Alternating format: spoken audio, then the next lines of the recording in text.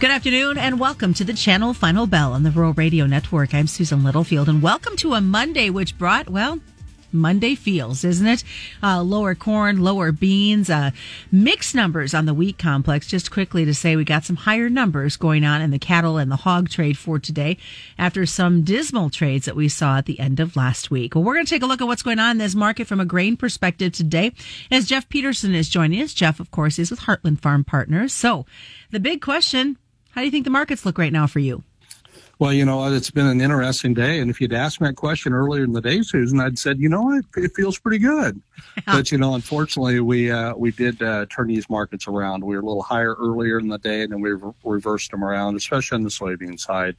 Closing down 14.5 at one point, we'd have been about 26 cents higher than this at one point on the bean side. And if you look back and you say, well, what's going on here? Well, the market's really following along a lot with what, some of the outside markets. And anytime we talk about the outside markets, we have to have a discussion about crude oil. And, currently crude oil's backed off about $2.80 a barrel on the December WTI crude. We're currently sitting about 82.66. So that market's pulled back, taking a little bit of premium out with a little of the uncertainty we definitely have going on with the wars that we have going on, some of it between Israel and Hamas and the other between Ukraine and Russia. But coming back over into the grain complex, we did see quite a bit of weakness showing up in the soybean meal side. Soybean meal at one point today traded all the way up to $442 a ton. And just to show you the volatility, we ended up closing at 426. So we closed over $16 off what the high was. So that market would have been trading a little bit higher earlier in the day. But we kind of got to think about where are we at in this time of season. Well, the market's trying to sort out. It's trying to make that transition from what do we have available for supply, which gets back to a lot of the how's the harvest progress going and what are the yields looking like. But we also have to remember kind of where the fund positions are. That's the managed money. Those numbers, came out on Friday, and those would have given us information back through the previous Tuesday. And what they showed on the corn side is corn contracts are still short. The managed money short. We take into account futures and also the options. About 100,000 contracts as of the estimate of where they'd have been at on Friday down. They're short about 105,000 contracts. So they're still short this market. On the soybean side, they have a slight long. They would have been reported to be long about 7,000 contracts. And I think as of Friday, haven't got today's numbers yet, they'd have probably been long about 7,800 contracts. And then they've got a pretty big short on the wheat side, on Chicago wheat side, short about 96,000 contracts as of Friday. So that's kind of where we're sitting right now, Susan. So what do we need to be watching right now in these markets? I mean, we kind of started to really wrap up harvest. So what are some key bullet points we should be remembering as I try to spit that out?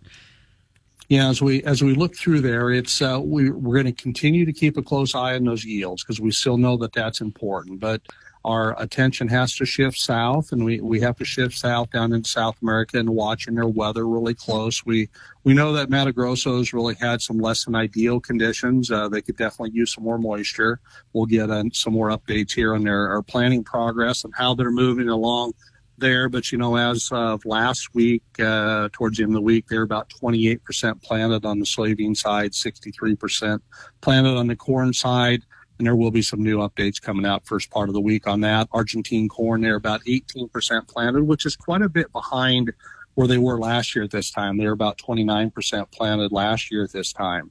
So we've got that weather in South America. Argentina, we need to see some additional rains. We continue to see some flooding rains happening in the southeast part of Brazil. So we need to see that kind of stabilize. The other thing about watching South America is also we got to watch where they're physically offering out their bushels now on both the corn and the soybean side on the export side. Because over the weekend, it looks like their values on what they're willing to export corn out at, basis-wise, went up about 15 cents. And that's now getting us where we're competitive. And then over on the corn side, we also want to watch, on the soybean side, we also want to watch how much they continue to offer out. But we're starting to pick up some good export pace there. Coming back into the U.S. for just a moment, we have to keep a close eye on the Mississippi River. And what's good about that, Susan, is we are seeing our levels increase there. We are seeing us come off of our lows. At one point, as we look below Memphis, and we usually like to take a look kind of below that Memphis area because that gives us a chance to see, the Missouri River's dumped in, the Ohio and Illinois rivers have dumped in.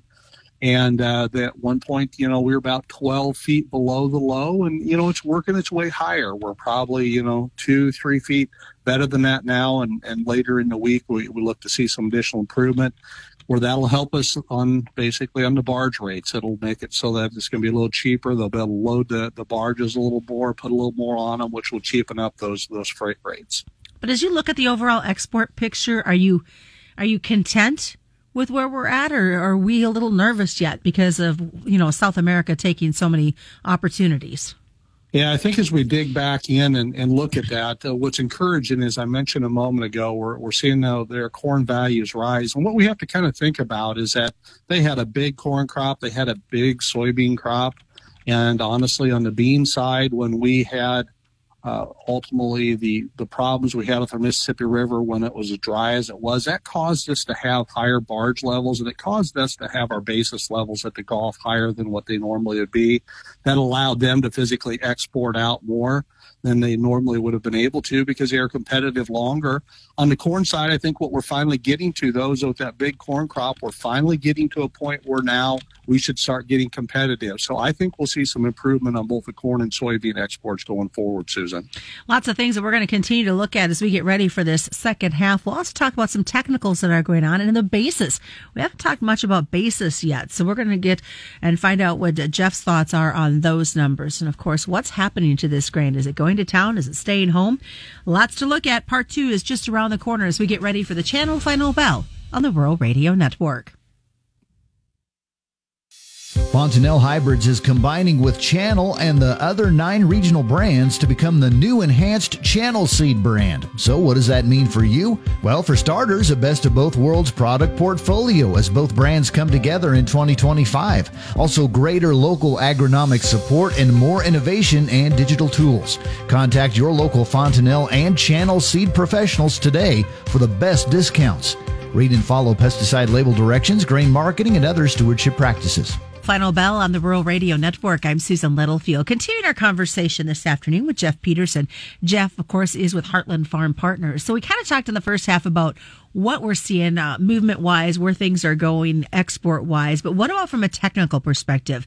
What are you looking at the corn market right now? Yeah, no, it's a great question, Susan, because as we move past kind of that time where we understand the yields and the demand, the technicals become extremely important. And that's a lot of really what those trend following funds, as we talked about earlier, what their positions and what they're watching. So as we dig in and look at the charts on, and we'll take December corn here first. If you look back to September 19th, the market traded down to 467 3/4. And that looks like as we go forward, that's going to be the low that we've put in. Now, what's pretty amazing is that from September 19th until basically October 20th, the market rallied 41 3/4 cents, got all the way up to 509.5. Now, we kind of felt like the market would have a little bit more room to go higher than that. But boy, it just ran into a brick wall. And as we dig into the charts, what it ran into is that 100-day moving average. Came right up to it, hit it, ran into a lot of selling, and then the market reversed back lower. But let's talk a little bit about why that 100-day moving average is important. That 100-day moving average is an important indicator that the technical traders and the speculative traders and those trend following funds watch. And had we been able to break through that, then on the other side of that level, on the bottom side, there's people really willing to sell it, saying, I don't think it's going to go through it. It hasn't went through it. Last time we actually traded above it, Susan, we'd have to go back, clear back to the end of July 28th in particular. And on the other side of that, though, if we break through it, then people will be willing to buy it. And overall, what that would do is if we could trade above that, then that would get a lot of those technical traders that are short this market start buying back, and that could give us a further surge. But that didn't happen. The market turned around and honestly traded lower 4 days in a row. And we got all the way down at that point, down to the 25th of October, traded down to 476 3/4. And that's kind of where we've been trading right now, from that 476 on up to that 484 level. And I do think this has given us a pretty good base in here. I think if we look at where this market's going to trade from here, I think we have a better chance that we're going to trade higher from here than lower from here. So I think we're putting in a good foundation here, Susan. What about for soybeans? As we switch over to soybeans got just a little bit different look, but there is a couple similarities. If we look back, it took them a little bit longer to find their bottom. And honestly, I thought they would have probably found their bottom first just because of the tighter ending stocks we had. But honestly, they didn't end up finding their low point in here until we got clear out to October 12th. And on October 12th of November 2023, futures traded down to 12.50.5. The market then rallied on those. It rallied 67.75 cents until October 20th. And what's interesting about that day, Susan, that's the same day we ended up finding on corn, ran into the 100-day moving average. The first time the soybeans ran into it would have been on the 19th. The next day, tried breaking through it again, wasn't able to, and it turned lower and started working its way back lower. Traded all the way down until we got down to 12.77.5 on the 26th of October. And now we've been bounced higher. Today we came right up against that 40-day moving average, and then we were rejected and we traded back lower. But overall, I think what we can safely say is the lows, we've put in the harvest lows for corn and soybeans. Overall, over time, we're going to find additional problems that are going to come into these markets that are going to gradually work these markets higher on the future side of both corn and soybeans, Susan. What about for the basis, though? What are you watching for? Yeah, as we dig into basis, we've seen some really nice improvements already on the basis side. Starting first on soybeans, the soybean processors, we continue to see improvement there. At the rail loaders, we're also seeing improvements there. And I think we are going to see some continued improvement in those basis levels going forward.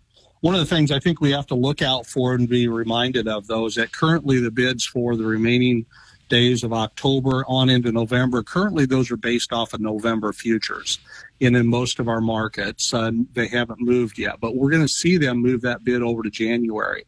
Now, what's important about this is that currently between November futures and January futures, there's about a 20-cent difference in price.